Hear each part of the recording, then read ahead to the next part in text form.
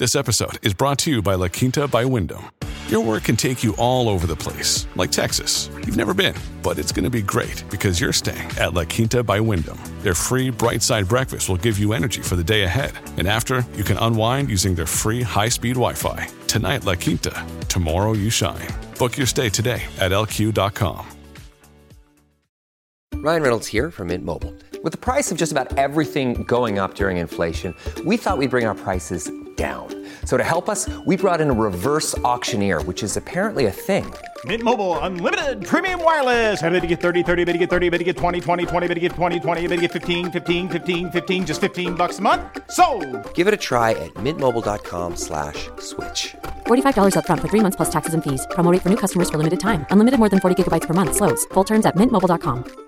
At Evernorth Health Services, we believe costs shouldn't get in the way of life-changing care, and we're doing everything in our power to make it possible. Behavioral health solutions that also keep your projections at their best? It's possible. Pharmacy benefits that benefit your bottom line? It's possible. Complex specialty care that cares about your ROI? It's possible. Because we're already doing it. All while saving businesses billions. That's Wonder made possible. Learn more at evernorth.com/wonder. Welcome to the New Books Network. Hello, and welcome to the New Books Network in Sex, Sexuality and Sex Work. I'm Victoria Holt, and I'm a PhD student at the University of Roehampton, and today I'll be talking with Nikki Smith, Senior Lecturer in Political Science at the University of Birmingham. We're going to be talking about her new book, which came out last year, titled Capitalism's Sexual History. How are you doing today? I'm really well. Thank you so much for talking with me today. Oh my God, it's my absolute pleasure.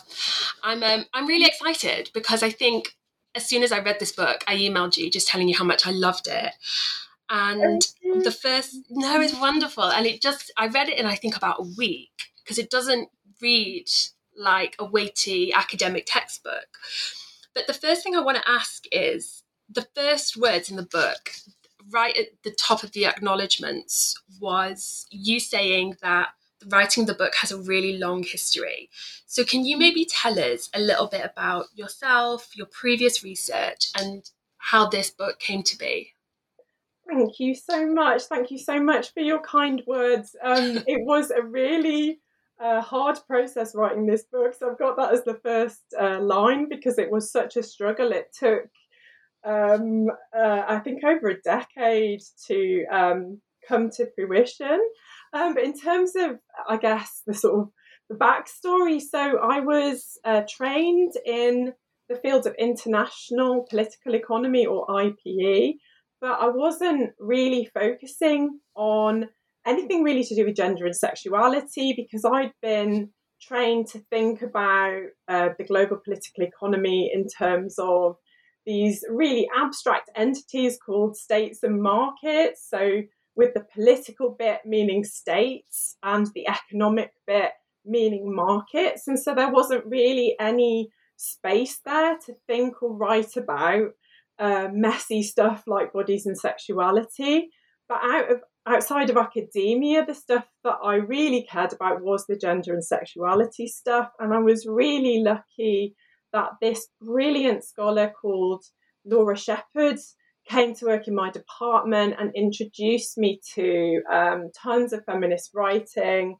And so through that, I discovered the incredible work of people like Shirin Rai, Spike Peterson, Anna Angathangelou and Gillian Youngs, and they painted a completely different picture of the global political economy, so global capitalism. And they painted a picture not of kind of abstract states and markets, but of a sphere with real, actually existing human beings inhabiting it. And they began with, rather than erased, embodied inequalities, not just gender, but also sexuality, race, disability, territory, and so on. And this completely shifted my thinking and opened up a whole new world for me in terms of how to think about global capitalism. So that was the field of feminist political economy. And this book very much emerged out of that journey, and it wouldn't have been possible without the contributions of all of these feminist political economists. But at the same time, kind of separately, at least in my own thinking, I started to discover queer theory. And a really important influence here was Lisa Downing, who also joined my university. And she's obviously made so many incredible contributions, but the biggest influence for me has been that she really opened my mind up to how valuable it is to engage in historical analysis. And then at the same time, and again quite separately, I was beginning to write about sex work as something that really animated me politically. For example, doing the Queer Sex Work book with Mary Lang and Katie Pilcher. And I felt very animated politically by sex work because for me it's completely bound up with the question of marriage. I've never been married. I'm anti-marriage. And I think that the moral condemnation of sex work serves the purpose of being a massive distraction from the fact that women's subordination is founded on the institution of marriage. And, for that matter, the marking out of other sexualities as deviant has also served marriage as well. Absolutely. So over time, the book took shape out of these kind of various threads pulling together, but sometimes kind of pulling against each other. So feminist political economy, queer theory, sex work and marriage, and ultimately, trying to explore how these different histories intersect.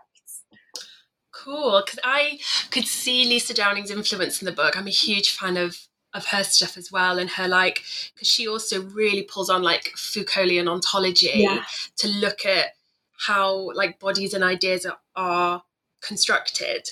I'm going to go to my second question first because I think this is quite integral to what you were saying. The chapter, I think it's called The Rise of a New Sexual Order. I think it was that chapter. You talk about the regulation of the homosexual body and the racial colonized body. And you hold these two bodies up along with the prostitute's body as deviations from the norm and therefore the implications for public health. I think there is a lot of rhetoric around the sex working body as being this vector of disease. That's something we see a lot. It's definitely something that's come up again during COVID. Who are these disgusting sex workers to keep working? Don't they know what risks they're running?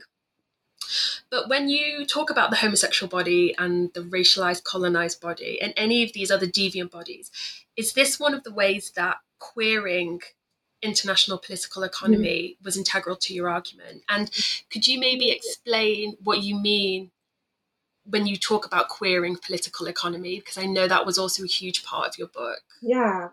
So I'm so glad that you picked up on those threads, as they were really, really important to the book. So I'll maybe try and take some of them in turn, if that's Sure. okay. So, I don't think I've asked you actually what the book is about. I think I might have even forgotten to ask you that.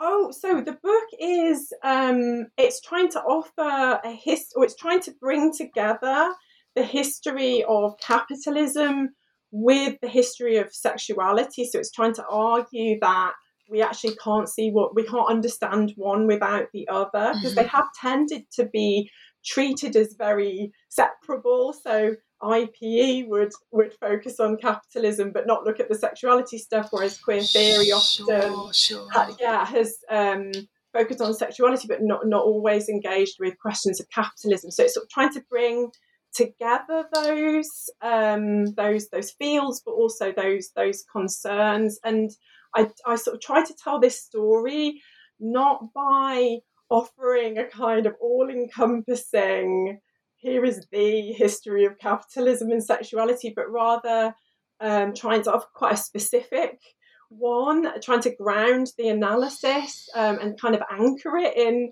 a specific site. And the site I focus on is the history of sex work in Britain. So that's where sex work comes in, because I had anxiety, because anyone doing a big writing project knows that it's such an integral part of the process is the anxiety. Is this going to come together?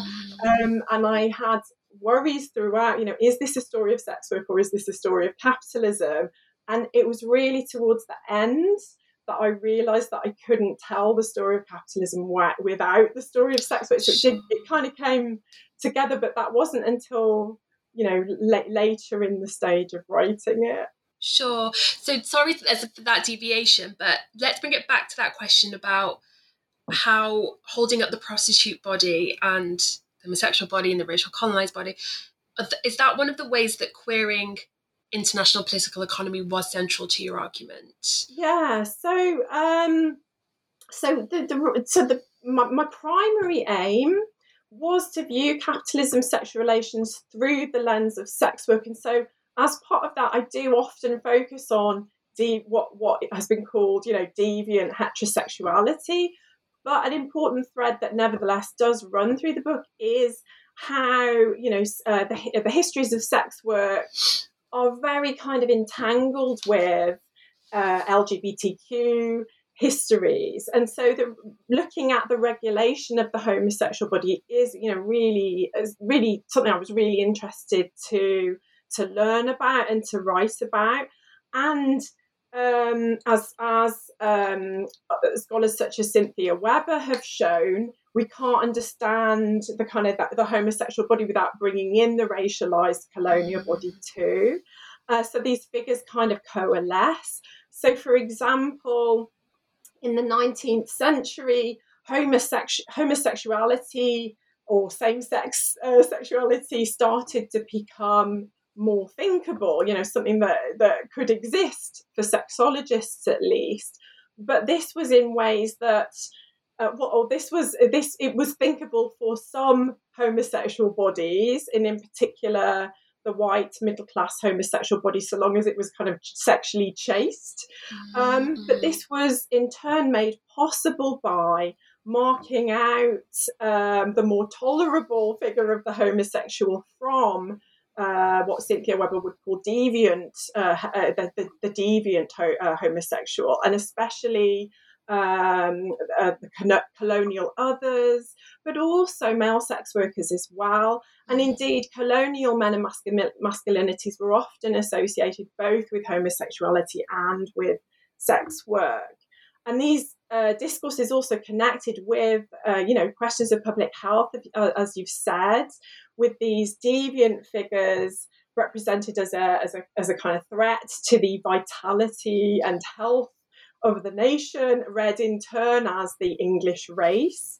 And of course, more widely, it's so important to think about how capitalism's sexual history is itself a story of colonialism, in that colonialism was if not the central mechanism through which capitalism could come to dominate globally. So I guess in terms of the book's agenda of trying to queer IPE, I guess what I was trying to do was to bring together these disparate threads. I keep on using the term threads, but it's because I do imagine it as a kind of like a tapestry somehow. Absolutely, sure. Because I feel like you're pulling together these ideas that do feel quite disparate. Right. So it makes sense as an analogy. I need a better metaphor, but to sort of try to bring them together, weave them together, to explore, what Foucault would call the history of the discourses, but not just of sexuality, but also of capitalism. So for me, I guess the kind of queer political economy agenda I wanted to kind of explore was this historicizing agenda, but I wouldn't ever want to say that is the form that queer political economy must therefore take. I think it's so important that, to see queer theory, but also queer political economy as terrains of debate, not as kind of blueprints that we, so I wasn't trying to create a blueprint, if that makes sense. Yeah, of course. I mean, I did my master's at Sussex, and Cynthia Weber was one of my tutors for queer international relations. Right. And we looked at the body of, say, not the body of, but like the figure of the queer migrant.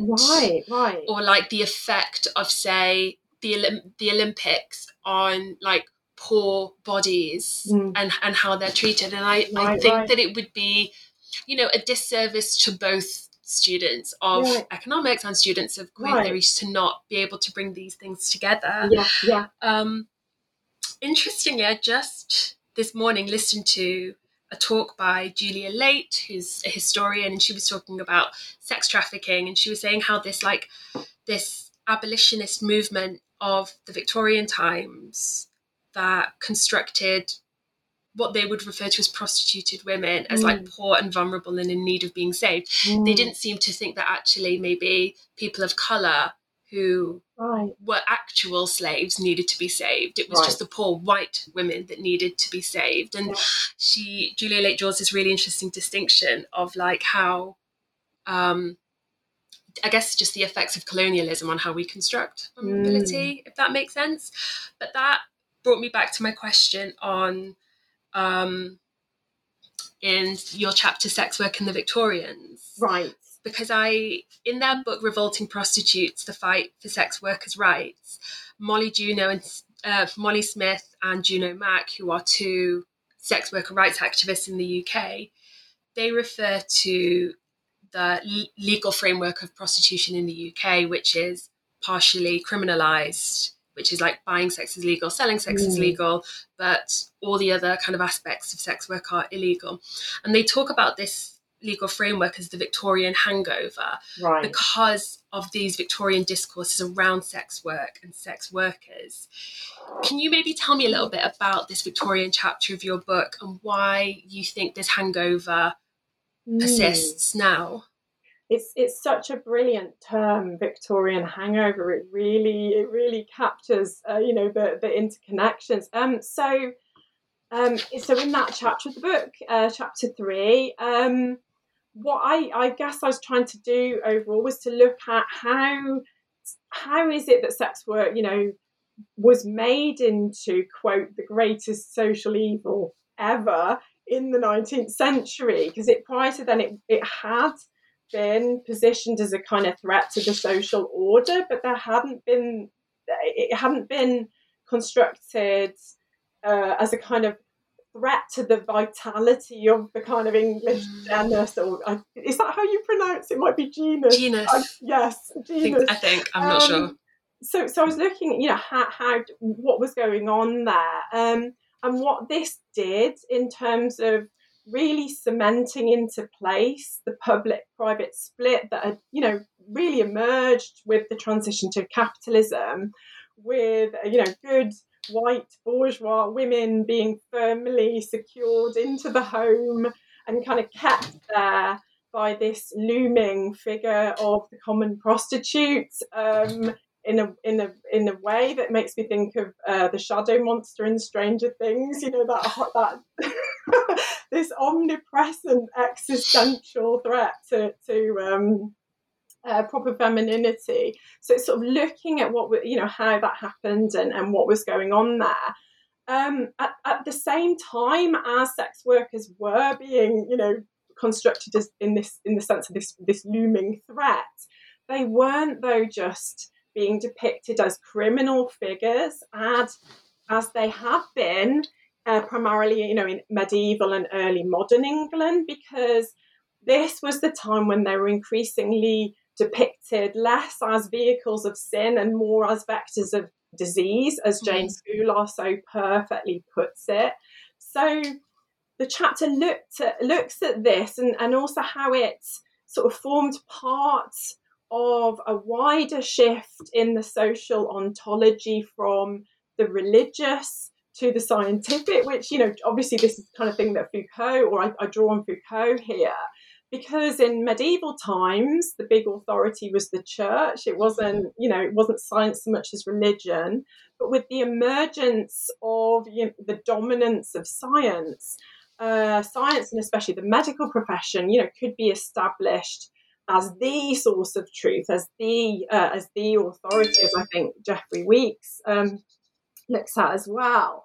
And so the regulation of sex work was both constituted by and constitutive of this wider shift. And I just want to go off on it's relevant, but absolutely slight tangent. I think what was really important here as well, and bound up with all of this, was this was when we saw discourses of sex itself in terms of especially sexual difference, so the sexes, how this was being made into something that was biological rather than spiritual or that kind of thing. So in medieval times, what it meant to be, say, a woman or a man had been understood by many medieval scholars in terms of the one-sex model, where women were imperfect men, and rather than that they were fundamentally different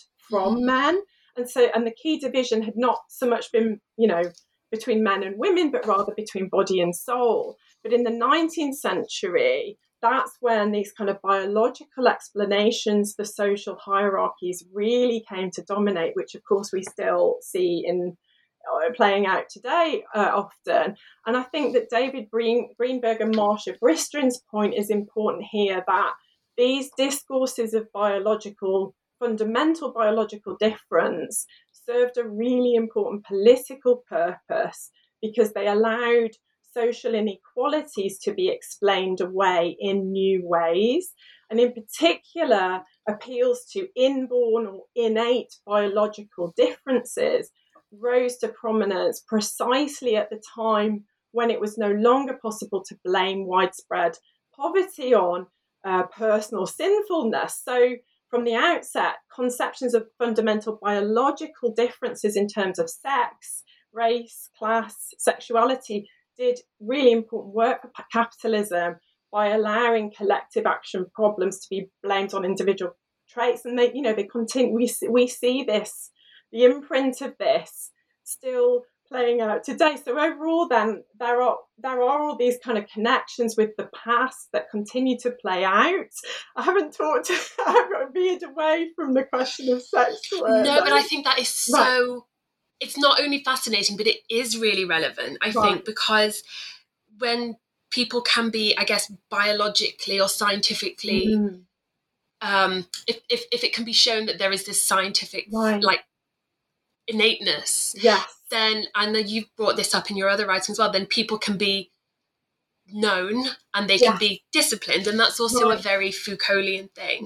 And we do still see this now, this argument, and we see this around, there are groups of people who don't consider trans women to be women, and they pull on the biological innateness of women to kind of really try and eradicate trans women from having rights or spaces in public. So I do feel like it is hugely relevant to your argument. And it's also fascinating, I think, that this idea of fundamental truth of what, race and class and sex is actually not that old. It's actually fairly new, fairly Western way of thinking.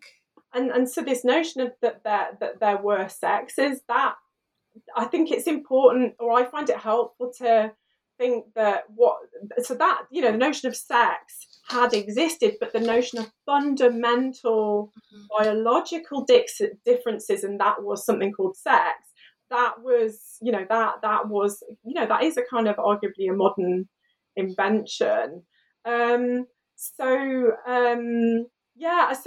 I'm worried that I've moved too far away from sex work there.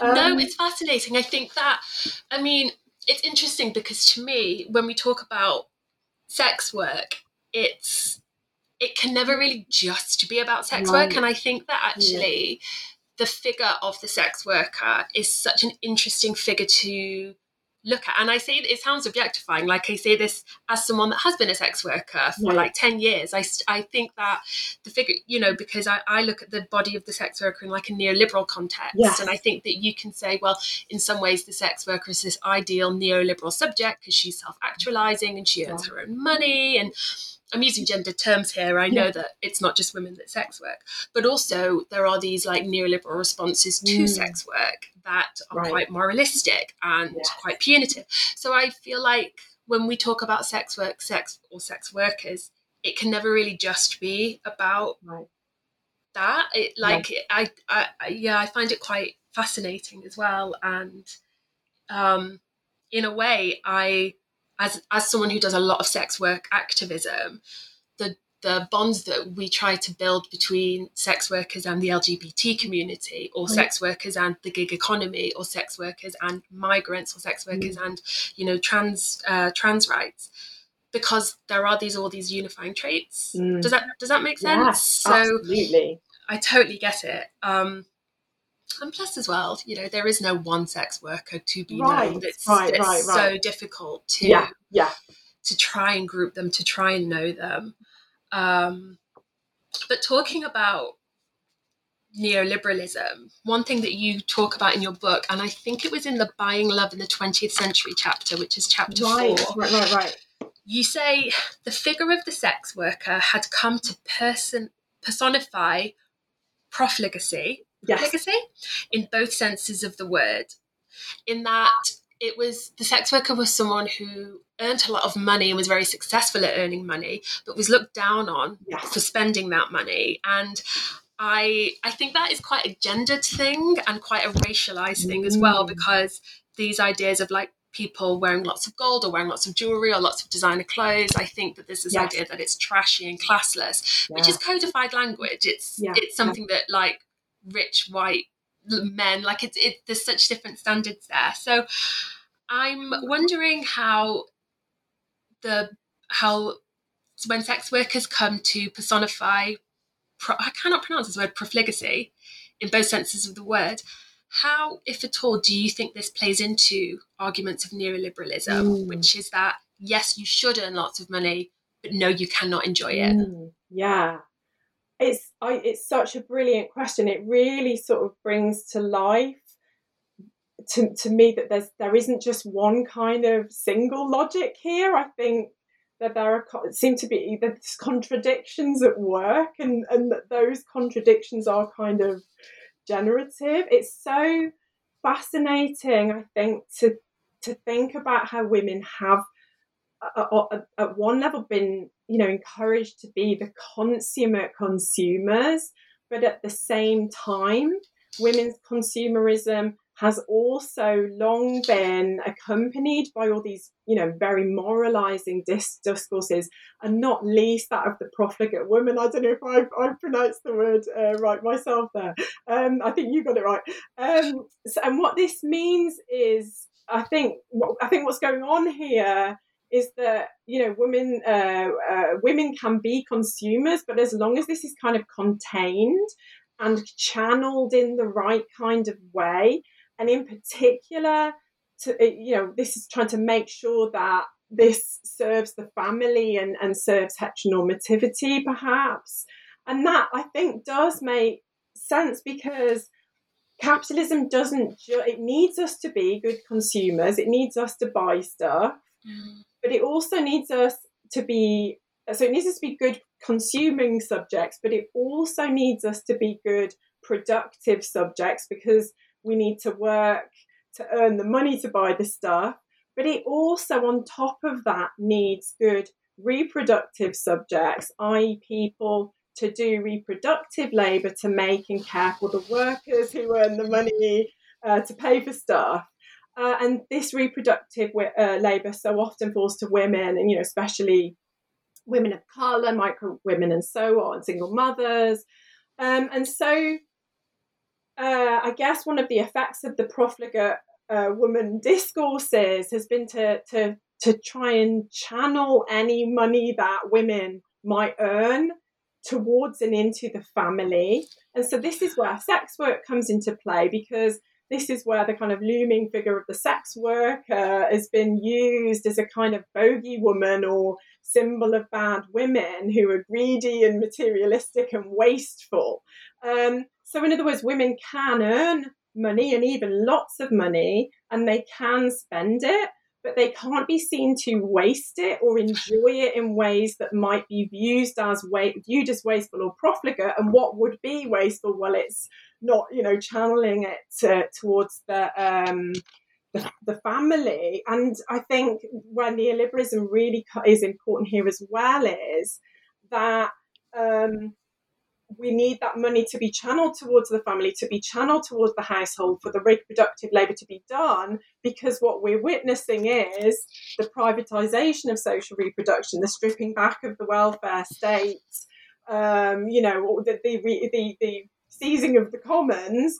And so what is left is households, families to do, this reproductive labour. So I think my sense is that those are the kind of forces at work. So yes, women can spend money, but it has to be in the right kinds of ways. And even spending money on self-care. But what are women exercising self-care for? It's so that they can, not go back under the weight of the patriarchy. Absolutely. Do all the reproductive labour. Absolutely. It's interesting because, like, I'm a woman and I've chosen not to have children. Right. And a few years ago, I got sterilised because I knew I didn't want to have children. And it was a decision I made. And I didn't think, and I still don't think it's particularly controversial, but, I was sex working at the time. I was earning lots of money. And there is this scene as like, well, if you're not having children and you're using all that much, spending all that money on yourself, that's quite selfish. And it's like there was kickback to certain choices that I'd made. And it's interesting as well, because when you talk about women should spend the money on the family, I'm doing a lot of research at the minute around sex work and motherhood. And these seem to be two very different, very disparate identities, that you cannot be a good mother if you're sex working. And if you're sex working, you cannot choose to be a mother. So being a sex worker who earns lots of money, of course, they're not going to spend it on the family, because it's wrong of them to have children. We still see this now, like for a lot of outreach services, if sex workers have children, it's a real safeguarding issue. Yes. Even though one doesn't necessarily kind of impact the other. And this kind of leads me to my next question, which is something that I think about quite a lot. And you write that the heteronormative family was the source of love, affection, and emotional security, the place where our need for stable, intimate human relationships is satisfied. And prostitution has been constructed as everything that is insecure, unstable, unintimate, and above all, a distortion of love. And I read a paper once a while ago where the author suggested that clients of sex work are queer because they are criminal outlaws and they have sex outside of, Gail Rubin's charmed circle, as in not reproductive, not with their partner, paid for, whatever. And I've always maintained the opposite of these two positions. Like I've always believed that actually, and I do think that other sex workers agree with this position. I've got friends who have we've spoken a lot about this, that sex work actually allows the capitalist heteronormative family to stay together, because not that it's a social good. I think it's really important that I'm just like, it's not, sex workers are not providing a social service, nor can we expect them to think of themselves in that way. That's not what I'm saying. But what I'm saying is that men who have an excess of money, who do not want to risk disrupting their family unit, will go and pay for sex from a sex worker, because that is separate. There's no there's no risk of disrupting the family unit. So it actually maintains it rather than the risks of an affair. So I wondered what your thoughts were on this. If they went either way, you might not have any thoughts on this at all. Look, Bumble knows you're exhausted by dating. All the must not take yourself too seriously and 6'1" since that matters. And what do I even say other than, hey? Well, that's why they're introducing an all-new Bumble, with exciting features to make compatibility easier, starting the chat better, and dating safer. They've changed, so you don't have to. Download the new Bumble now. I really, really love your argument. It's such an interesting way of thinking about it. It actually also makes me think of Ruth Karas in Common Women. She talks about that sex work was tolerated precisely because it didn't, it was a supplement to marriage. And it kind of makes me think, we got some kind of a historical shift going on where maybe we're, moving in that direction.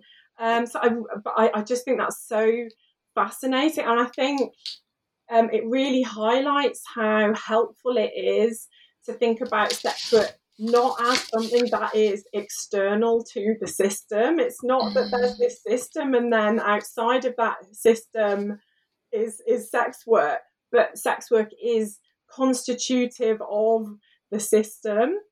So sex work isn't something, for example, that heteronormativity expels, but on the contrary, it's something that heteronormativity needs, and not just for cultural reasons, but also for economic ones. So I couldn't agree more with your argument. I wonder if, at the same time, it might not be an either or situation, but if there might be a both and situation going on, because I think about actually one of the arguments in my book, I really struggled between. I was very inspired by Michel Foucault's argument about the production of sexuality, but I also was really sort of interested in Silvia Federici's argument that actually non-reproductive sexuality has been suppressed. And so one way that I try and bring those together is to say, okay, it's a both and situation. It is the repression of sex work and the production of sex work. So, for example, in the 20th century, there was this rapid expansion of the sex industry. It was being transformed into really big business. I think Pornhub, do you know the stats? I a few years ago spotted that Pornhub was getting more hits than Amazon and Netflix combined or something. That doesn't surprise me in the slightest. So it's really, really big business. But at the same time, there has been this kind of ongoing criminalisation of commercial sex. So I think one way of looking at it is to kind of see it in terms of maybe an ebb and flow of the repression of sex on the one hand and then the production of sex on the other, that plays out in different ways at different times. But I think economic inequalities and the consolidation of male economic power that we're seeing and that sort of thing, absolutely, what you were saying at the start, really makes sense to see sex work as being really, integral to that.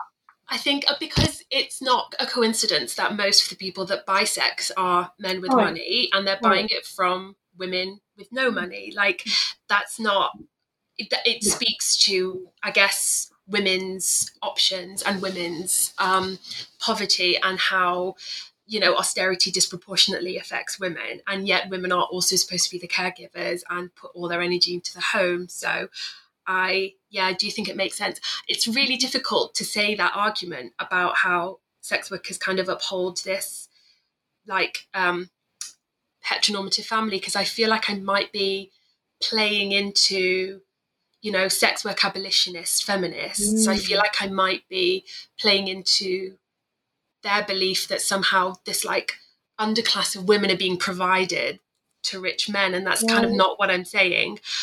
Nor am I advocating for that. It's more that I guess I'm just like the way that men see sex workers rather than the way sex workers see themselves, if that makes sense. Yeah. I'm going to move on to one of my favourite parts of the book, which is when you talk about the Magdalene hospitals. And a friend of mine wrote her thesis. She's a social historian on the Magdalene hospitals and the Magdalene laundries of Ireland, and the kind of women that were put there and why they were put there. And in, I think it was chapter 2, The Rise of the New Sexual Order, when you talk about the Magdalene hospitals, and then you say how in reality they weren't places where women were looked after. They were places where women were put to work and forced to undertake manual labour, and confessions were deemed to be an absolute essential part of their rehabilitation into good women.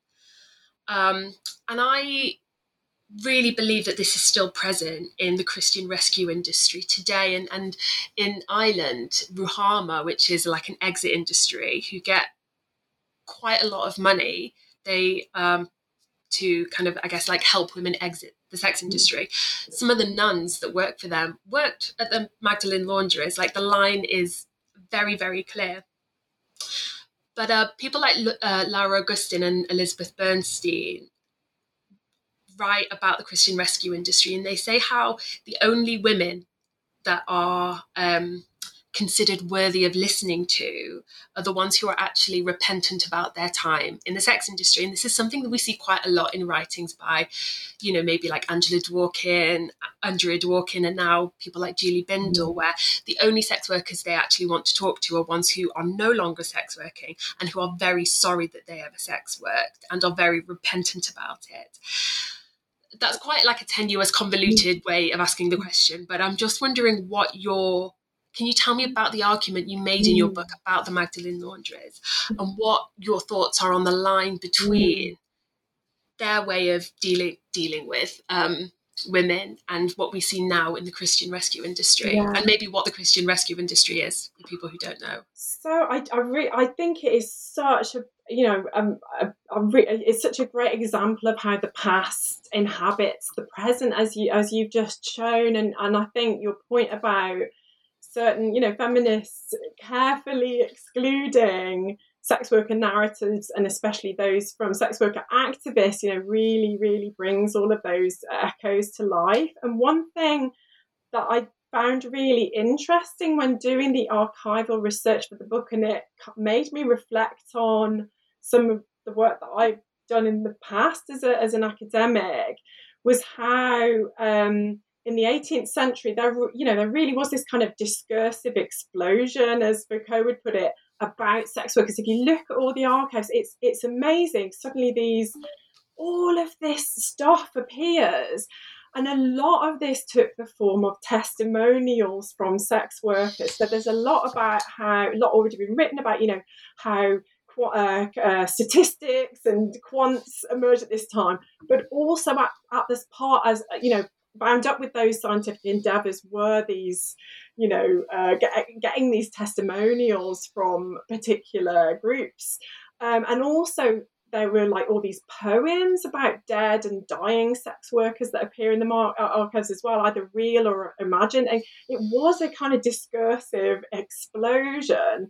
And all of this, it really makes sense to me that this formed part of a wider shift towards confession, as Foucault talks about, with sex workers increasingly expected to confess their sins in order to be redeemed in the eyes of the public. And this, relates to Foucault's point that power is not only repressive but can also be productive. But I think something that often gets forgotten when people critique Foucault there is that Foucault still saw productive power as coercive power, so it's not a good, it's not a good thing. It's just, productive power is more hidden and sneaky form of coercion. So either way, we can see sort of confession as being coercive. And the example of the Magdalene asylums that you've highlighted is such, really shows how these practices of inducing and even compelling women to confess was very directly related to economic logics, because integral to their rehabilitation was that they should be made productive. So they should, in order to show that they were being reformed, they would be productive subjects.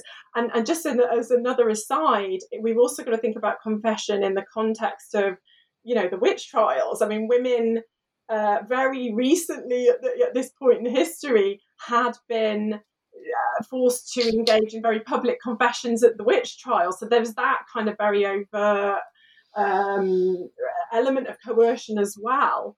And also, I would say, a hypersexualized form of coercive confession. I feel like some of the language that I see around these confessions, and it's just like it's almost pornographic in its obscenity when they talk about what women have experienced and what they've been through and what these women are expected to talk about. And that's something that was quite obvious in the witch trials as well, that, it was just so overtly sexualized for something that was supposed to be like rehabilitative. Right.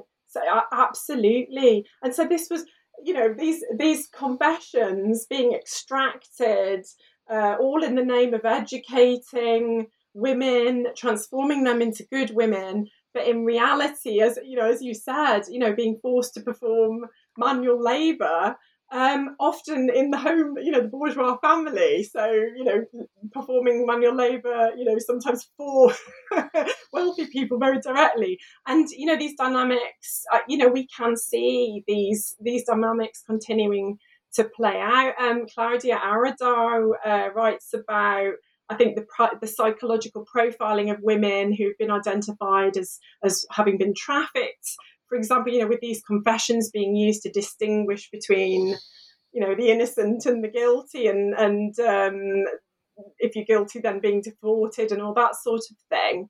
I think it's also important to if we're thinking back to the concept of confession being coercive, I think it's always important to remember that normative femininity can also be coercive. So regulatory gender norms don't just mark people out as deviant in ways that are very overtly repressive, but they also that is the mechanism through which normative femininity is produced. And this goes back to the marriage whoredom distinction in the Middle Ages, where whoredom was there in large part as a kind of way of disciplining all women.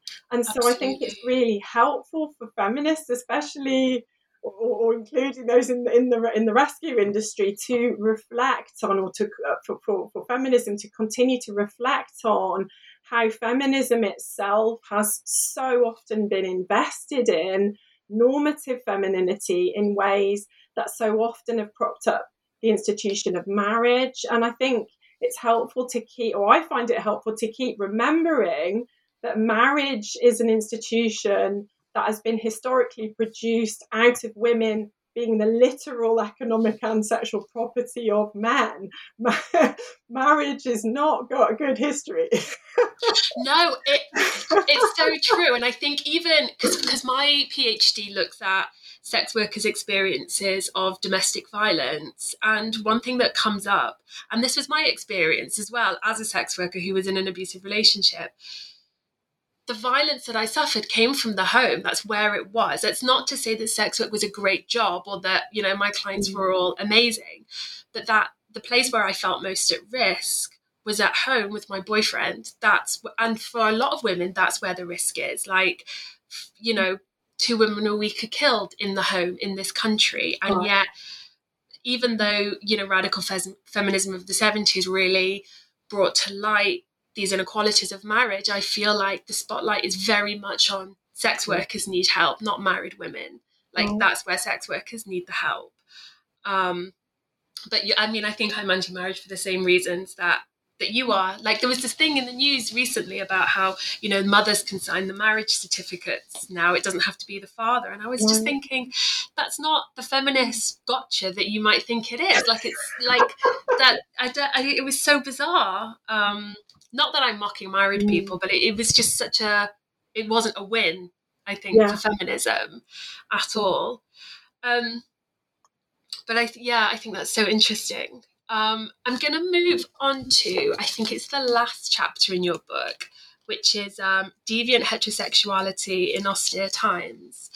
And it's here that I think you make the most devastating argument of the book. And I feel like there's quite a lot we can talk about, but one of the things you talk about in this chapter is you write about how if we know or if we understand that women enter the sex industry because of a lack of other economic options, when poverty or austerity are not mentioned or not spoken about in Home Office reports or governmental reports, or even the research and publications of abolitionist feminists, you show how the interconnections of poverty and sex work are noticeable only by their absence. And as someone that does a lot of sex worker activism, the main thrust of sex worker activism in this country is abolish poverty, don't abolish prostitution. Like, and even the English Collective of Prostitutes will say, like, we are the prostitutes against prostitution. Like, give us money and we will not sex work.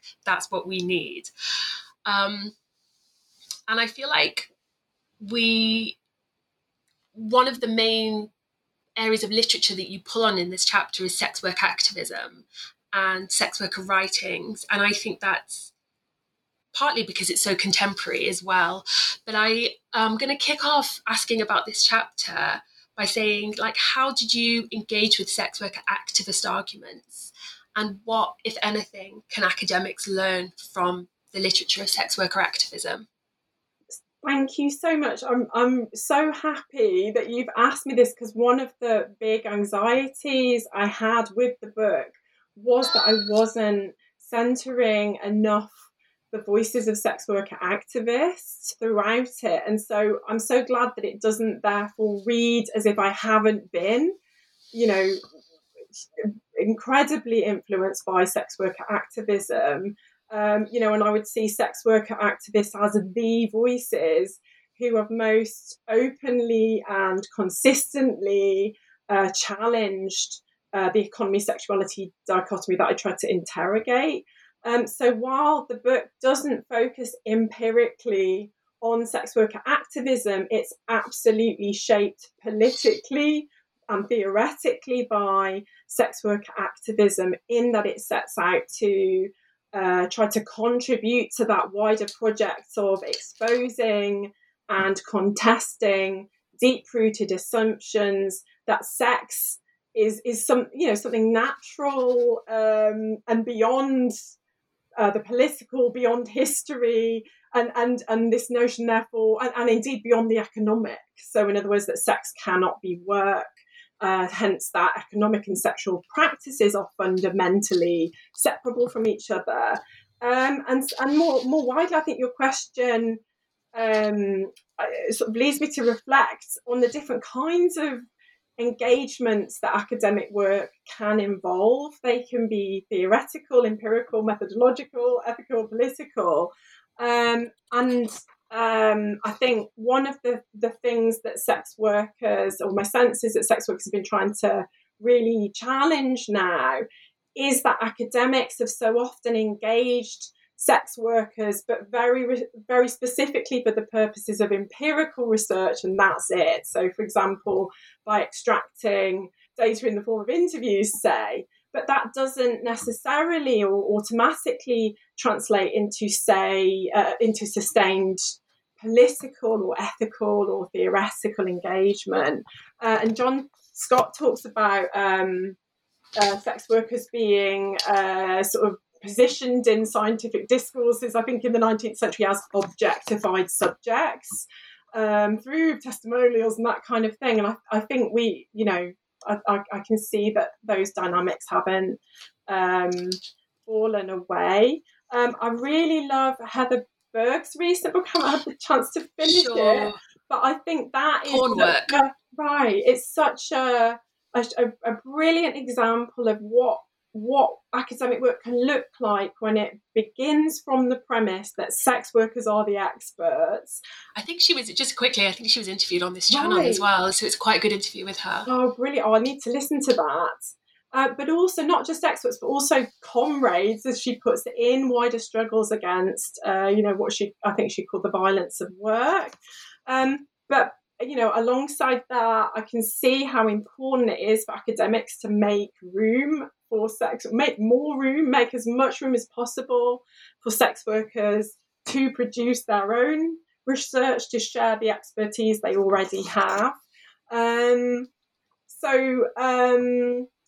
not to that's not to downplay the very real structural pressures that exist in academia, and I do understand why academics would not perhaps be focusing on empirical research, that kind of thing. So I'm not trying to criticize anyone here at all. Sure. But I do think it's really important for academics to do more to centre sex workers who are academics and sex worker activists and that kind of things, obviously not in such a way that forces anyone to out themselves, because we know that that's not always safe to do. And I slightly worry when, I think it's really brilliant when people do reflect on their positionality in their academic writing, but I worry when that becomes an edict, and that to be a feminist or to be, you know, a good academic, you have to do that, because that isn't safe for everyone to do. You know, not everyone can do that. And also there can sometimes be other kinds of, it might, like, you know, other ethical, political reasons not to do that. So I think one way forward, I'd love to hear your thoughts on this, because you know, but might be to not propose one way forward, but instead to have a kind of, you know, plurality of resistances, as Foucault would put it. Or, you know, we don't. I think I read a few years ago a brilliant blog post that I need to find again, but I think the author was saying we don't all have to be in the same lane. We can contribute in different kinds of ways.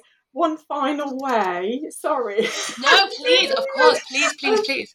So one final way that I wonder if, one way that academics might also be able to support the sex worker movement, and this might be controversial, so I'd love to hear your thoughts on it, is actually by directing our academic gaze not onto sex workers, but onto the dominant discourses. So what we critique is the dominant discourses.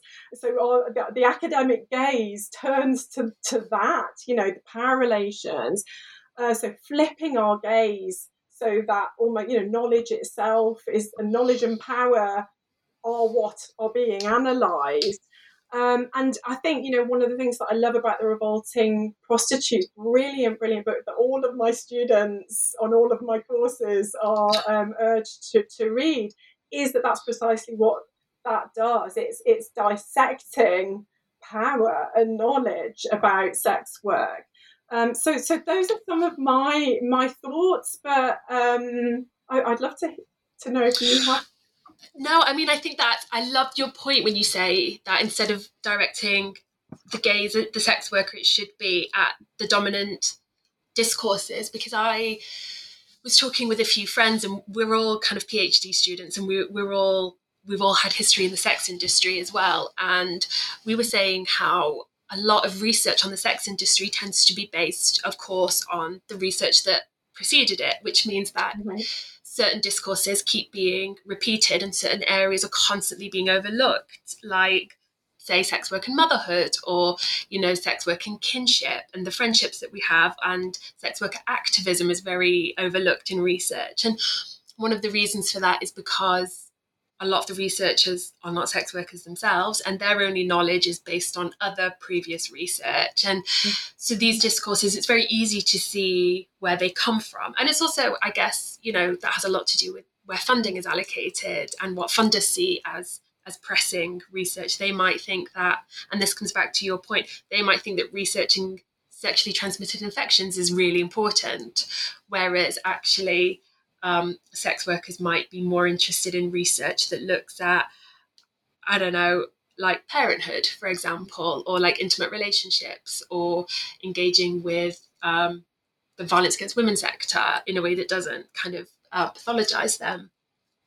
But I also agree that I don't think there is one way at the minute. I mean, I'm working with my supervisors on my methodology chapter, and I'm really trying to kind of come up with a way that everyone can use, even when they haven't sex worked.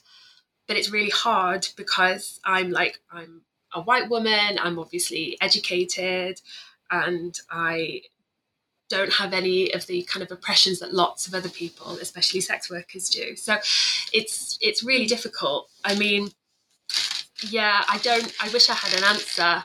I guess I did this webinar recently about sex work and researchers, and I think one of the reasons why some research is very empirical or very repetitive is because sex workers are quite hard to get hold of.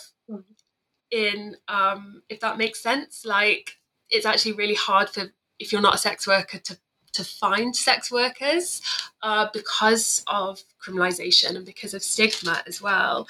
I mean, your book was one of the first that I'd read that engaged so thoroughly with sex worker literature, sex worker act, which is amazing. No, it's not, thank you. It was really amazing to read, and I think that a lot of literature is disseminated by sex workers just for sex workers, and it's kept very kind of close to the chest in a way, because you don't want outsiders reading it, right? Because you don't want them to know what we do to keep ourselves safe or anything like that. But yeah, I don't have any other questions, because I feel like there's so much in the book. Because when I was writing a list of questions, I was like, could I ask about like the trafficking discourse, which comes up quite a lot, or, you know, should I ask more questions on like the witch trials, for example? But because there was so much in the book. But I'm just gonna, I guess, wrap up by asking what you're working on next, like what, which I know authors always hate being asked, and they just hate being asked that. But I'm very curious, because I'm just curious as to where you're going next. And thank you so much for just the incredibly kind and generous words. I know I opened by that, but you know, it really is a very, writing a book is there's a lot of anxiety and worry, and you feel it's never gonna see the light of day and that kind of thing. So it's you know, I hugely appreciate it when people read it and engage with it. So what I'm working on now is a book with the brilliant Millie Morris, which is tracing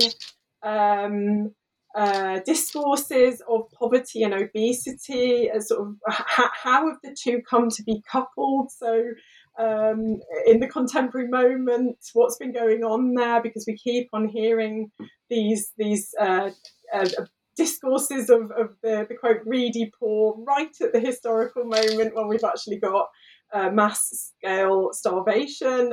So what's going on there? How has that happened? And sort of looking at how that has been historically produced. Fabulous. Thank you so much. Thank you.